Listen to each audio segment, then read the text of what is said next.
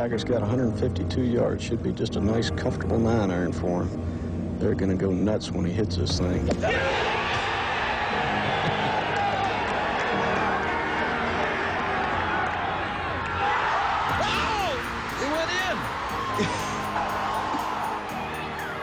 Johnny, that's better than most. How about in? That is better than most. Better than most. Mickelson magic at 50.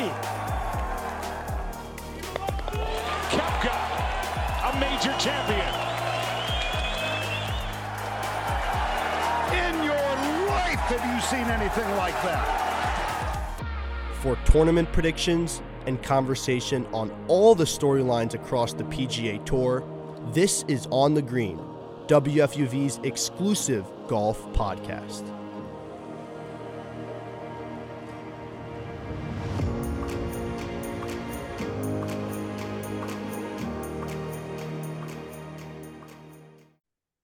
But for the first time in 75 years, Los Angeles Country Club, the Northern Course, is hosting the U.S. Open. And this is On the Green, a production of WFUV Sports. How's it going, everybody? Will Tallant here alongside me, Rilee Lucas, and Chris Carrino.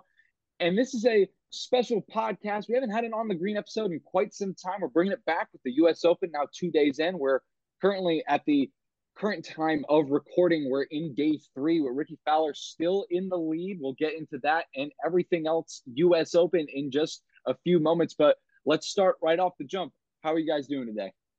I'm really excited to be here. I've been waiting to get On the Green going again, and this is the perfect time. We're in the midst of the whole LIV-PGA controversy still trickling down a little bit, and now we have the U.S. Open. So, like you said, it's the best time to be here. Just kind of from my perspective here, I was kind of almost completely obsolete, ignorant, just not in the world whatsoever around 2 to 3 years ago, and just kind of around this drama and kind of around this hoopla era of golf is kind of really when I became a fan. So it's extremely interesting just to kind of seeing how this live stuff is kind of transpired and kind of seemingly concluded here. And like even more exciting, obviously in LA, that course is just so amazing and just so unique. It's kind of the best word to describe it. So it's been awesome to see the U.S. Open there, and it's a really, really, really exciting time for golf. And as you guys both mentioned, the PGA Tour, LIV Golf, and DP World Tour, they have merged. And we'll get into our thoughts on that towards the end of the episode, but they have merged. The only real big headline with that over the last few days is there could be a threat of it kind of falling through, which, big mergers like this, that happens, especially with the kind of tension that has gone on with these kinds of tours. They're trying to make the sport better, but there's a lot of financials tied into it. So we'll see how it goes. It may take a year or two to really get that going and completed. But as of right now, we have the U.S. Open, a huge major in the world of golf. And as Chris pointed out, the course, Los Angeles Country Club, the Northern Course, it's a very difficult course, but let's just jump right into it. Thursday, everybody out there really did not make it look like a very difficult course. I want to highlight Rickie Fowler to start, who is our leader at -10 on the board right now. A guy that's kind of notorious for not really closing the door and getting the job done. He can get you there the first couple days, but then once any tournament, really any major starts to conclude, he kind of starts to lose steam. But so far, he really has not done that, and he stayed consistent. So I'll open the door now. I'll start with you, Rilee. Rickie Fowler, what are your thoughts on Fowler really making that jump? He was 185 in the world, and now he's back to the top 50, a big-time golfer. What have you seen out of Rickie Fowler in this U.S. Open? Well, I'll start with a little bias. I'm rooting for Rickie Fowler because I've always been a fan. Actually, a little fun story. When I was 8 years old, I went to, it was at the time, the Valspar, or it was Transitions back then. And almost every golfer, no shade to Ryan Moore, disregarded me when I was trying to get an autograph. And Rickie Fowler was the one who stopped with me, got a picture, and signed like all my stuff. So I will always root for him, a little biased there. But aside from that, I think he had an exceptional first round. He didn't do as well in the second round, but still his second round performance was a dream. And I think he really made the key changes that have been sealing his fate, I would say. He's altered his grip pressure, which is something he's talked about, and he really allowed his putter to free up and flow better on the long putts, which was a previous problem of his. And I mean, if you notice that uphill putt on the 12th hole yesterday, that was just beautiful. So it's very evident that he's making these key changes needed, and I'm rooting for him. I hope he seals it. When I kind of think about Ricky winning this weekend, I kind of think of it almost like storybook ending, like, film ending. This kind of journey he's been on over the last however many years he's been on tour. It seems like it's always trending, and it's always trending, and it's always trending. But then it's just that upper echelon just seems to be there just seems to be some sort of disconnect. But I feel like if this can be the one, he's playing just tremendous golf. Like, I mean, it's showing maturity in the game too. He's not even leading by risk. He's not even leading by necessarily doing anything too crazy. He's just playing his game, and I think it's extremely mature from him. It's something that it's kind of a maturity we haven't seen in spades or seen with a consistent amount in a long time. And I really like how he's playing. I think as I said, it's kind of like storybook or movie ending for him to kind of get this win. It would be the biggest win that he's gotten, like at least in recent memory, but probably ever. And I just think it would, especially with LACC and just how unique of a U.S. Open it is, it would just be storybook for just Ricky and honestly the entire tour, especially with all the negativity around it right now. Definitely, I think it definitely would be his biggest win ever. It's the kind of guy, like I was saying before we introduced him and opened up with the show. It's the guy that doesn't really close the door a whole lot. And he's got 6 top 15 finishes in his last 7 events. So a guy that's always in the mix, but can never really get the job done. Now in the opening round, he had 10 birdies and he was 8 under, shot a single round record for the U.S. Open at 62, which is good. Like I said, for 8 under. But the next man I want to talk about matched him on Thursday in that opening round, and that was Xander Schauffele. He matched Fowler's 62 score. He's the number 6 player in the world. He made 8 birdies, in comparison to Fowler's 10, and he also had 0 bogeys. A big thing that's keeping Xander in this is that he does not go over par. He obviously one of the best players in the world. He's finished in the top 15 at the U.S. Open in his last 6 years, and he is definitely on pace to do so. So, guys, we got a back and forth race. 2 guys that have been at the top since the conclusion of Thursday. Where do you guys see, and I'll start with you, Chris, now, Xander and Ricky really falling tomorrow afternoon? Well, kind of as this tournament got started and as they kind of, got to their starting points, I kind of was thinking it was Xander and Ricky all day one. That was kind of the duel. That was kind of the premier duel, if you will. And I kind of feel like obviously there's been some other activity around that top 4 area, but I think when it shakes out, it's going to be Xander and Ricky in that 1 and 2. Do I know who's going to be 1 and 2? Not necessarily. I would have to kind of biasly and just from how I kind of getting on a feel standpoint, I would say it's probably going to be Ricky just from how much maturity he's showing and confidence he's showing. But the way Xander's been playing for the last 3 or so months, I don't really ever count him out of any tournament. Yeah, I mean, I completely agree to an extent, but I also think that, let's not forget about Wyndham Clark. I think that we really still need to keep an eye out for him. I mean, that birdie on the 16th hole yesterday, I think, was a beautiful shot, and I think he has that in him. I think he's always had an amazing golf swing on paper. If you really look at the fundamentals and bring it down, it's beautiful, but he just hasn't been able to really seal something with it, and I think that he's still in it, and I don't think we should count him out just yet as well. I like Wyndham Clark. I like that you mentioned him there, Rilee. We'll definitely get into Wyndham Clark in just a little bit because that's definitely a guy that has been creeping up. Wasn't so much in the mix. Definitely was that out of it by any stretch, but on Friday, he definitely moved himself higher up into the ranks. And as we are here on Saturday, he is still in the mix for sure. But just to cap Xander off here, the top 15 U.S. Open stat that I pulled out just before, the last player to accomplish such a feat as that was Larry Watkins from 81 to 86. And then Jack Nicklaus holds the record, the most consecutive top 15 finishes in the U.S. Open with 12 from 1971 to 1982. So Xander Schauffele in some very elite company.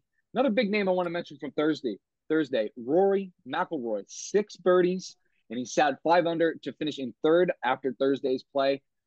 He missed the cut at the Masters, and he finished tied for 7th at the PGA Championship. But he has looked very, very free-flowing, in my opinion, on the tee box. I was listening on Thursday, and the broadcaster that was commentating on, I forget what hole it was, but he said he kind of just swings like he's a kid out there. And, he really does. Mechanically, he does as well, but he just knows how to keep the ball in the fairway. I mean, a 382-yard drive off his first tee box, it just, like I said, extremely free and easy. Another one of those guys still in the mix. I would say more so definitely on Thursday, and then a little bit on Friday. I would have to look right now. I haven't looked before we started recording where he's at specifically right now, but definitely a guy that's had a great tournament. Guys, your thoughts on Rory McIlroy? I mean, to me, this touches back on that storybook ending. I think when you see someone that you kind of grew up with in watching golf and you see them do well, you always want them. It's like, not to compare it to another sport, but we've had all these athletes in the NBA and you kind of forget about them for a minute and then they creep back up here and win. And for some reason, I always do forget about Rory. I don't know why, because he isn't not a big name, but just to see him playing, I think his short game has also been very incredible. I think that 12th hole putt for birdie, I believe it was, seeing the short game on his end is as well has been really impressive to see. So the one thing about these tournaments is you really just can't count anybody out. They might have an amazing round and then the next day you just don't know. And we just don't know what's to come for any of these players. But I think Rory McIlroy has always been a solid guy. And like you said, everything's been looking pretty decent for him. Yeah, I mean, when I kind of think of Rory, I'm kind of not really seeing him. I mean, right now, by the way, he's tied for third. He's 8 under.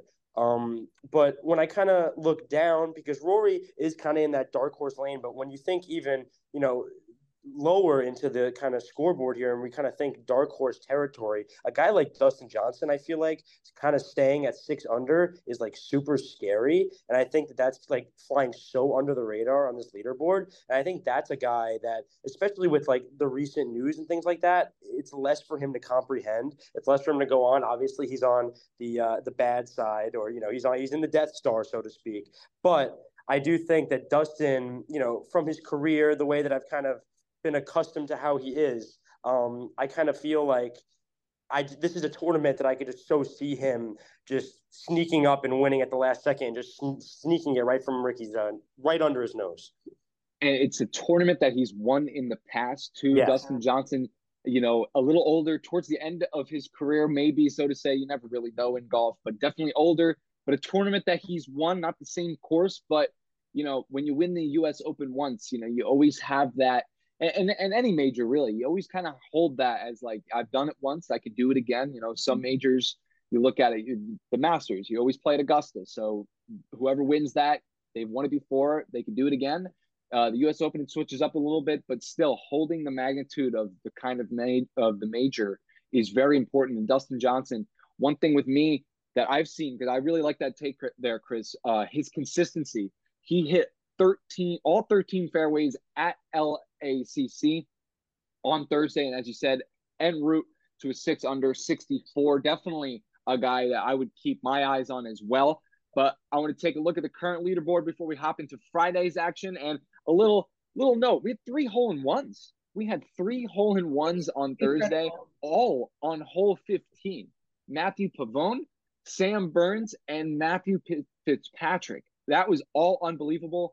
And before I look into the leaderboard, I just want to ask you guys, that hole, all 3 of them took very similar shots. They all had that shot that went kind of above the hole, and it took some crazy backspin and went back towards the hole. So, guys, I mean, that was some of the craziest – that was like the craziest hole I think I've seen in a major in a while. Yeah, I mean, it was incredible. I think, not to pivot into this conversation, but just seeing how everyone's played this course has kind of been fun for me to watch. I mean, there's some people who love it. There's some people who hate it. I mean, again, to pivot, I mean, you have Brooks Koepka, he voiced his opinion, and he hasn't been playing great at all. And, he said that he wasn't a huge fan of the place, and there's a lot of blind tee shots, we know, and some people are just playing incredible on it. It just really depends the person. I think watching these putts has just been awesome.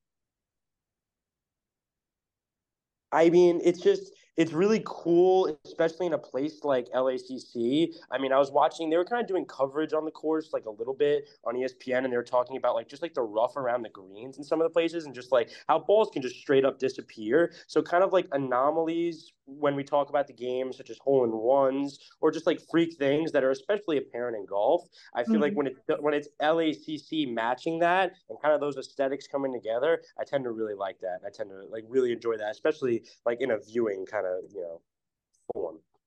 And they've made LACC very from what I was listening to, they tried to make it as similar to the original course as they could, especially with the bunkers, and just to try to make it more difficult. And especially on day one, it did not look very difficult for some, but then again, for some it was definitely very difficult. So let's go into that.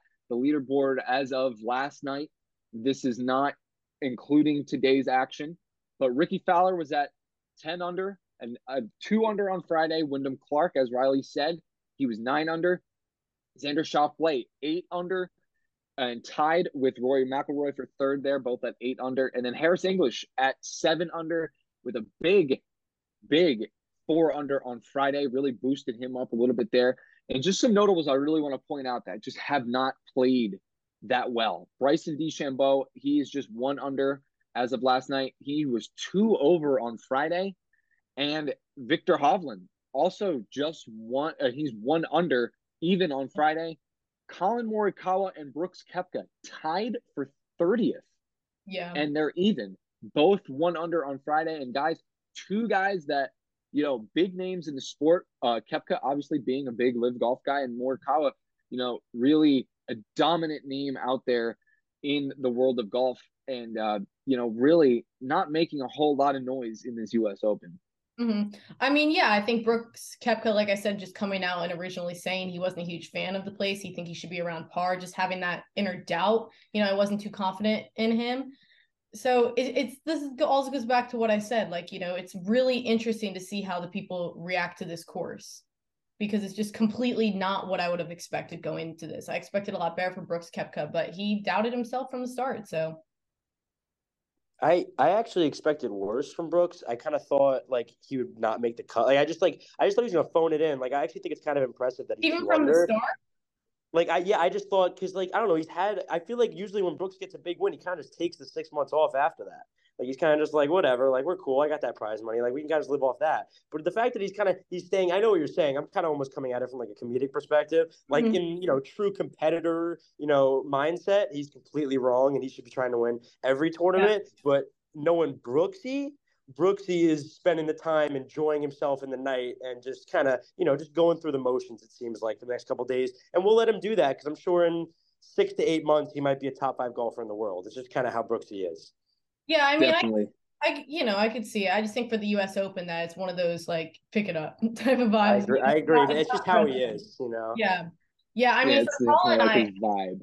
I could see it a little more for Colin, just because he really hasn't won since taking the British Open back in, what was that, 2021, summer 2021. Yeah. So I wasn't really expecting much for him, but because I think with all the live stuff going on, I just expected Brooks to maybe come out here and represent that to a higher extent. But once I heard his comments on the course originally about how he wasn't really a huge fan and all the blind tee shots, and he wasn't expecting so well of himself, that's kind of when I was like, all right, there we go. Well, let's move into Friday now, another big day for the US Open. As predicted, round 2, they had to make it a lot more difficult, and they did just that. No one scored 8 under like they did on Thursday. Par 3 on the par 3 7th hole was a big game changer. On Thursday, that 7th hole was measured at 258 yards, and it was playing downhill.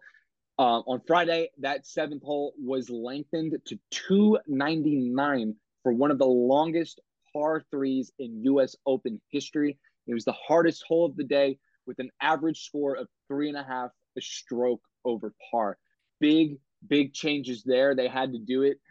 It was just, there were some guys that were just making it look a little too easy, and then they did a good job of making it a little more challenging for the guys out there. So that par 3 7th and the par 3 11th holes, they were extended by nearly 40 yards each from Thursday.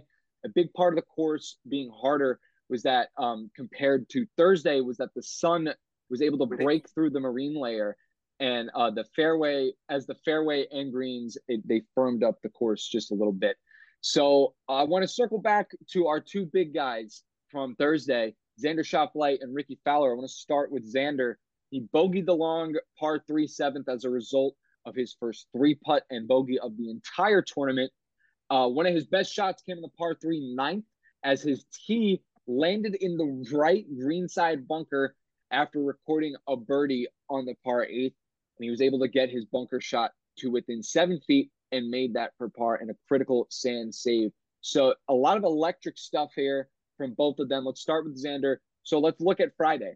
How are you guys feeling about how Xander played on Friday?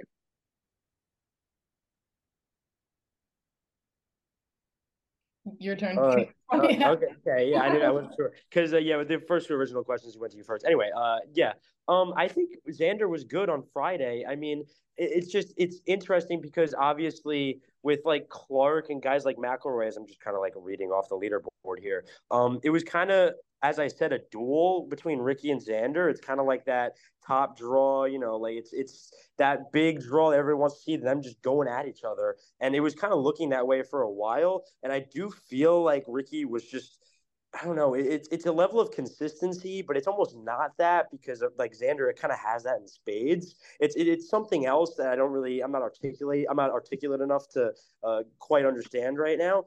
But I do think Xander is putting himself kind of in a good place, kind of like how I was talking about with Dustin, to kind of get this from under Rickie's nose. As I kind of was talking about it with Dustin, kind of how he's putting himself in a good situation. Xander's even higher. Xander's even better situation. And I do feel like, as we kind of talked about in the first 3 minutes of the pod, it's kind of Rickie's to lose right now. So kind of when I look back Friday, it was kind of the amalgamation of that duel. And then I'm not totally sure like how much better he has to play to kind of get there, but it has to be on par or better than he played the next day, Saturday, which I'm sure we'll get into. But yeah.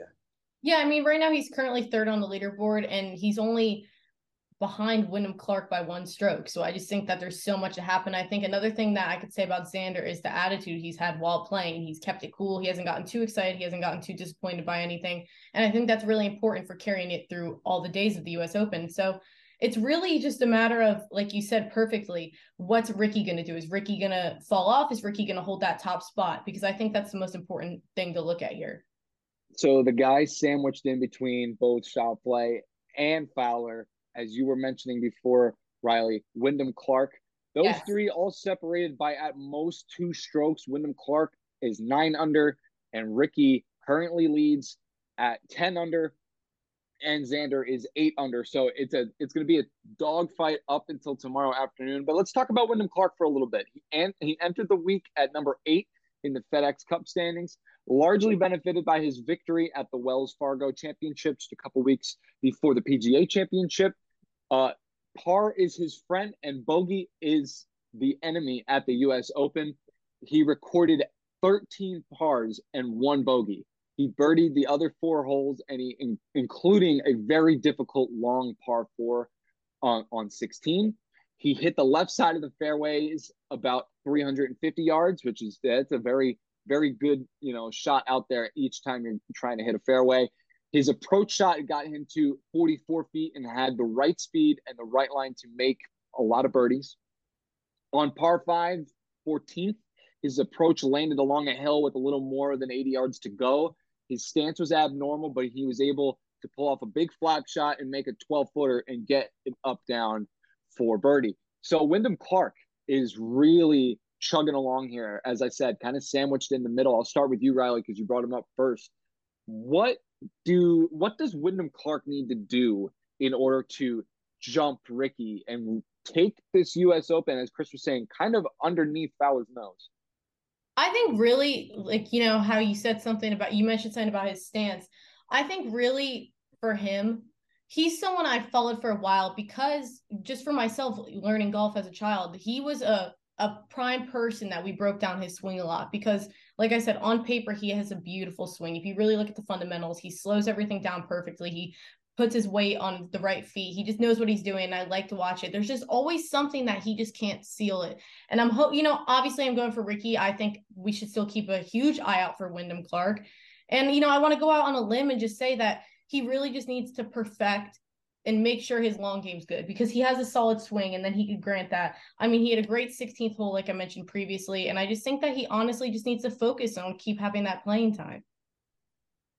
Yeah, Clark, I mean, when you read his second round scorecard, it reads quite beautifully. I mean, he kind of goes par on the first 3 holes, which is including a par 5, which is one of them. And then after that, it's just beautiful. I mean, there's 2 par 5s after that on the course. He birdies both of those, and then it's just straight par through the rest of it. That second round really showed a lot of heart and just a lot of character, especially on the back half. That back 9 was just extremely impressive with 3 of the 9 being birdies. Four total for that round. So yeah, but 3 in the back 9. Yeah. Yeah. So it was just very interesting. I think the 2 par 5s on 8 and on 14, when he has those 2 birdies, those were massive in the second round. I think that could have make or break you, those 2 par 5s, especially on this course. I think, in any U.S. Open late, if it's a par 5, it's going to make or break. But especially, as we've been harping on for this last, however minutes, LACC especially makes those par 5s even more valuable and important. Yeah. He really just needs to have his round 1 over again. Like you said, Will, every round 2, everyone didn't do so well compared to the first day. He just really needs to come back and have a round 1 type of play, because, I mean, he has an eagle. He's got racked up some bogeys, birdies, multiple birdies. So I think if he just gets back into that mentality and really focuses and just works on that swing and makes sure it stays perfect, then I think it's possible. Absolutely. They, like I said, too, they made it intentionally a lot harder. So it's really, I think it's really going to come down to who can handle who is able to handle that second day change as well as they did. And I think Wyndham Clark is definitely, I think it's going to be between 3 of them. And that's going to lead me into, kind of our outro of US Open talk here. I really firmly believe it's going to come down to either Fowler, Clark, or Schauffele. And obviously they're home, like I said before, they're only separated by 2 strokes at the most. So let me go right into it. I'll start with you, Chris. Who do you predict to win tomorrow afternoon on Sunday and become the next champion of the U.S. Open? I think it's Ricky's year. I think the LACC is a perfect setting and perfect backdrop for the coronation. And I think that it's really going to be a special moment, not just for him, not just for this kind of time and space we're in for golf, but just golf as a sport as a whole. It's going to be a really big moment. And obviously, guys like Scotty and Clark are extremely talented. And by the way they're playing, in this tournament, especially with just, that word we've been throwing around, consistency they've been having, I can see, post-success, post-U.S. Open as well for all 3. Yeah, I mean, I hate to just be boring and agree with you and not have some outrageous take, but I do think it's Ricky's year as well. I look at it as, we talked about it earlier. He's always been around, but he hasn't really done it, if that makes sense. He hasn't done something big, and not to compare it to another sport, but he's like my DeAndre Jordan. I mean, we just saw he's been around, he's been a part of our childhood forever. And, we've always wanted to see him seal the deal, and we haven't. And then he just did with the Nuggets. So I'm hoping he's like my DeAndre Jordan of golf this time. He's a childhood favorite of mine. So it truly does come down to bias for me. That was one of the first players that really got me into this sport. So I'm hoping for him. I think it's about time. I think he's earned it. I hope that Ricky can finally close the door for, first time really, he like we've been saying, it's just been kind of tough, and it is tough. It's a tough sport. You got to stay consistent for 3 to 4 days, but I think he stays in it long enough to be at least top 2, but I don't see him closing the door this time. I don't think he's going to end up doing it. I'm going to go with Wyndham Clark. Yeah, okay. Screw it. I'm going to go with Wyndham Clark. He's only down by a stroke. One bad hole can change the entire landscape of how we're going to see our leaderboard take shape at the end of today and then for tomorrow as well. So I'm going to go with Wyndham Clark. I'm going to give it to him. I don't mind it. I think it's going to be between those 3. It's got to be. It's got to be between those 3. I think, sorry to cut you off, I just think he's such a fundamentally good golfer that I wouldn't mind seeing it go to Wyndham Clark either.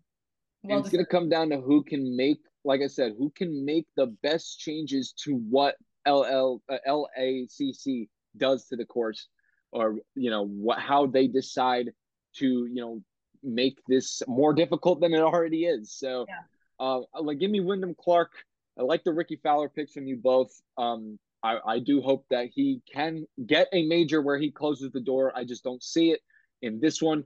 So before we wrap up, I want to hit the headline of golf in general that's been out for about 2 weeks. The U.S. Open has kind of overshadowed this now since it happened. But there's a little bit of a little developing news in it, but it's so young. I don't even know if I can call it developing. We'll of course mention it, but obviously, as we said at the top of the show, the PGA Tour, LIV Golf, and DP World are merging to make one big event, big tour, whatever you want to call it. I don't even know if they know what they're going to call it yet, but they are taking all three of those, and making it one big sport. The only real headline that I've seen on this since the U.S. Open has started is that there is definitely a danger and a threat that it could very easily fall through. And with, you're dealing with tours and, just organizations that have a lot of money poured into them, that is very, very likely in an old-fashioned sport too. So I want to emphasize that too. Golf is a very traditional game, so you don't really want to mess with it. And now, over the last couple of years, the PGA has been rivaled, especially by LIV Golf.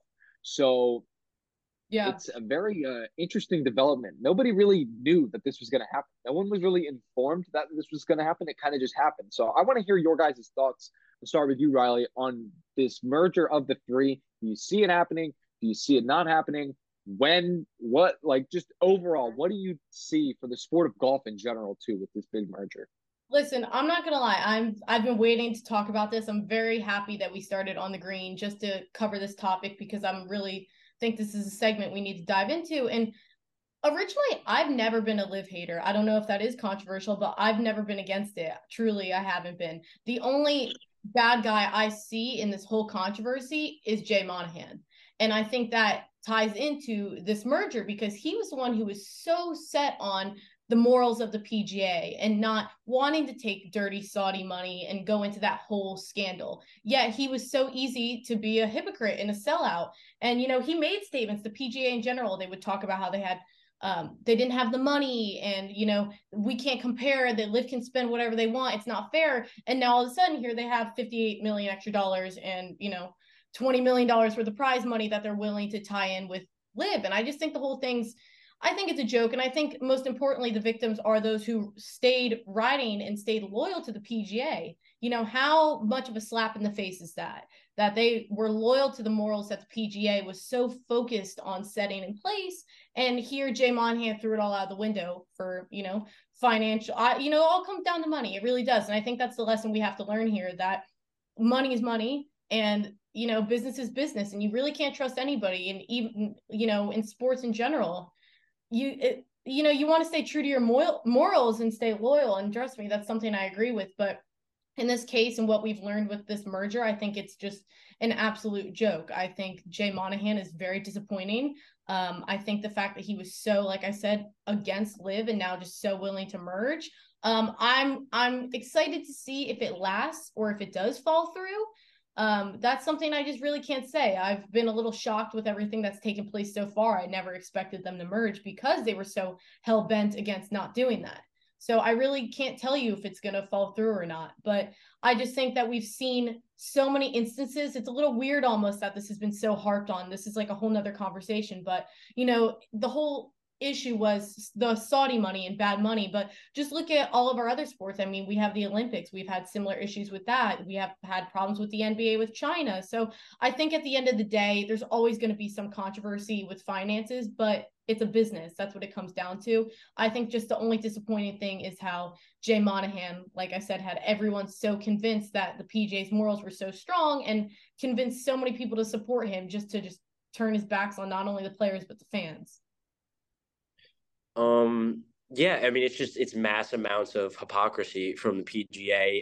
Obviously, like, the future is so unclear that I almost don't really have anything like crazy substantial to say, because I don't know anything. But like, I just like a guy like Tiger turning down like $1 billion. Like, Yeah. how are we compensating him? Like, what are we like? I don't understand how any loyalty can remain for these guys who, turn down these large amounts of money. And, Dave Portnoy released the best reaction to it, and a lot of his points were dead on. But one of the points he harped on a lot was just, it was the whole time it was about the money. The reason why, they were going against LIV, and the reason why they were saying it was dirty money and being antagonizing toward that organization was because it was their competition and they didn't want to lose money. Like, it was the motive in the beginning, it was the motive in the middle, and it was definitely the motive in the end. And I feel like once people see that, it doesn't make it more forgivable or better in any way, but I think you can understand the situation more and it becomes less confusing almost in a way.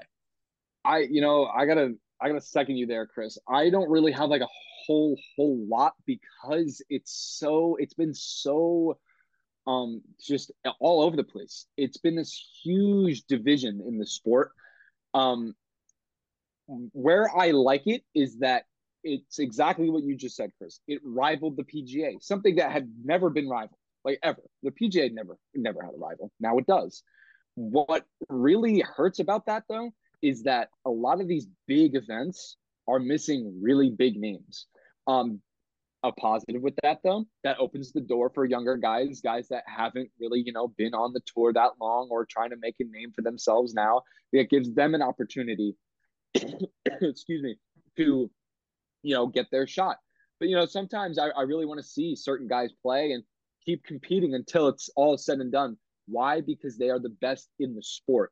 So I think the merger, it's obviously, it attacks the best for the sport kind of mentality. And that's what you really need. Golf should not have this kind of division. Like, in different sports, you have different conferences and you have different leagues, but it's all the same sport. This kind of feels a lot different than that. It doesn't feel like you have a different conference. It doesn't feel like you have a different league. It's a tour, so to say. You have different tours for people to choose from, but they can't compete against each other. Like, I want to see these guys continue to compete against each other. And this hurts that kind of story, to tell. Now the story is, Dustin Johnson and Brooks Koepka, they decided to go to LIV, and these guys are on the PGA, and all of this, So it's, it's very hard for me at least, to really latch on to a stance here, because there's just so much going on. And personally, I don't really follow golf that much to be like, it should be this, that, the third, whatever. Yeah, it's almost a lack of knowledge and a lack of education on the subject makes me not want to have like a pointed stance. It's exactly what you're saying. I just think that just as from a fan perspective in general, you have Jay Monahan coming out here and just making everyone so connected to the PGA, saying, no, our moral compass doesn't go for that. We're loyal to our fans. We're loyal to, we're not going to take the dirty Saudi money. We don't want that. So it has all these people, whether your knowledge is on golf is vast or little or whatever, it doesn't matter. As long as you're a fan of the sport, this guy has basically convinced you to ride his bandwagon because of a moral compass. And then, it all comes down to the reason he was saying that was just because he didn't have the Saudi money. He didn't have the funds. And now that he's merging, or he wants to merge, and this is something that's potentially in process, it's a whole nother story. And I think it's a slap in the face to anyone who watches golf, whether it's a casual or a diehard. And, I completely agree with that, Rilee. I just, even with you saying that, like, I know who Jay Monahan is, but that's how, like, I really haven't followed it. Yeah. I don't really know even like all of that you were just saying. I would need to really investigate it more. Mm-hmm. But it's definitely a huge development in this sport. I really hope that they do end up coming together to some kind of agreement. The hypocrisy part is very tough, because Jay Monahan has put himself, from what you're saying, Rilee, he's put himself in a really bad spot. It's like, what are you doing? Respect. Yeah, like, what are you doing? So I think with that knowledge, the sport is going to be hurt for that. Yeah. Because of that, it's going to be hurt. That doesn't mean it can't be mended, but that will hurt it a lot, and it will take time. So, we'll just have to see what happens. Yeah. Like I said before, it may not even happen. It may happen. And if it does happen, I did hear it will take at least a year, maybe more, for them to really like have a set agreement on this. So, we'll keep an eye on it. Obviously, it's big news, but it's going to take a little bit. Yeah. I mean, another solid take, though. This was before the merger was even announced, because like you said, we still have a lot of time to figure out the logistics. I'm excited to see if it even goes through or how they work this out. But Tiger Woods, when this whole LIV thing started, he made a really solid point, and he basically said, how is this going to hurt the validity of golf? Because these players are getting paid millions up front just to show up to these events. I mean, what's the incentive now to practice and actually win them? You have people who, what was it, Dustin Johnson, just over 100 million to join this league. Yeah. Join this, so what is the drive now for these golfers to give these memorable performances that we've seen in the PGA because they've had to work for it? It's how is that going to go? And I'm excited to see how that goes just with LIV in general, as well as with the merger with the PGA and LIV. I feel like people are scared about like the financial when it comes to the players and like incentive to like win and stuff. But like that's every other sport. Like that's how every other sport is. Like you get paid guaranteed money, and then like yeah, you might get a bonus if you win, but like that's not any money that's not changing anyone's life whatsoever, any bonuses if you win a championship. But I do feel like those guys compete just as much. I mean, obviously a lot of incentive is, economic in the golf game, just because it's an economic game at heart, just like from its birth. It's just extremely economic. But I do feel like it's going to start to almost Americanize, which is definitely the wrong word, but like I feel like you both know what I'm trying to like say. And it's almost going to just it's going to force these players to just create other incentives for themselves and for, their loved ones and the people around them to like play better and win. And I feel like that's exciting. I feel like separating money from like winning incentive in sport is honestly like a good trend. And I think it is a good way to go. And I think it's a trend that should continue to move forward. Yeah, I mean, either way, there's going to be a lot of changes with golf in the future, no matter which way it goes. But it's not something we as American sports fans are blind to. Like you said perfectly, I think we've seen this lots of times with basketball. You have these players who get paid millions and millions up front, and it's just a matter of, do they want to go out there and win? And we've seen it. They do. And on top of that, like I mentioned previously, we've had all the scandals with dirty money with the NBA and China and all this, and even going back to the Olympics. So it's not something that we're blind to as American sports fans, but we are in terms of golf. So it's just going to be something interesting to see how it turns out. Definitely. Absolutely. And unfortunately, it always just comes down to money. And I gotta to wrap here, I gotta conclude with what I was saying before, to Chris's point and to yours as well now, Rilee. It's the PGA finally had a rival. Golf. I don't even want to just point out PGA. Golf finally had a rivalry. It never really had a rivalry. Why? Because it's an individual sport. You can have players who are rivals against one another, but it's not like, you have the Knicks and the Nets, the Yankees and the Red Sox, the Jets and the Patriots. It's not that kind of rivalry. Now it's a sport that is being challenged and is being, I guess you could say, modernized. I don't really feel like that's the right word to describe that, but it's something that this sport really hasn't seen. And if they have, not to this magnitude. So it's going to be very interesting to see how the golf world changes, I would say from a year from today, on record day of Saturday, June 17th, what that is going to be like in the next year. Maybe a whole different ball game, and quite literally. But that's going to do it for this edition of On the Green. Thank you both for joining me. So for Chris Carrino and Rilee Lucas, I'm Will Tallant. We are signing off for On the Green. It is a production of WFUV Sports.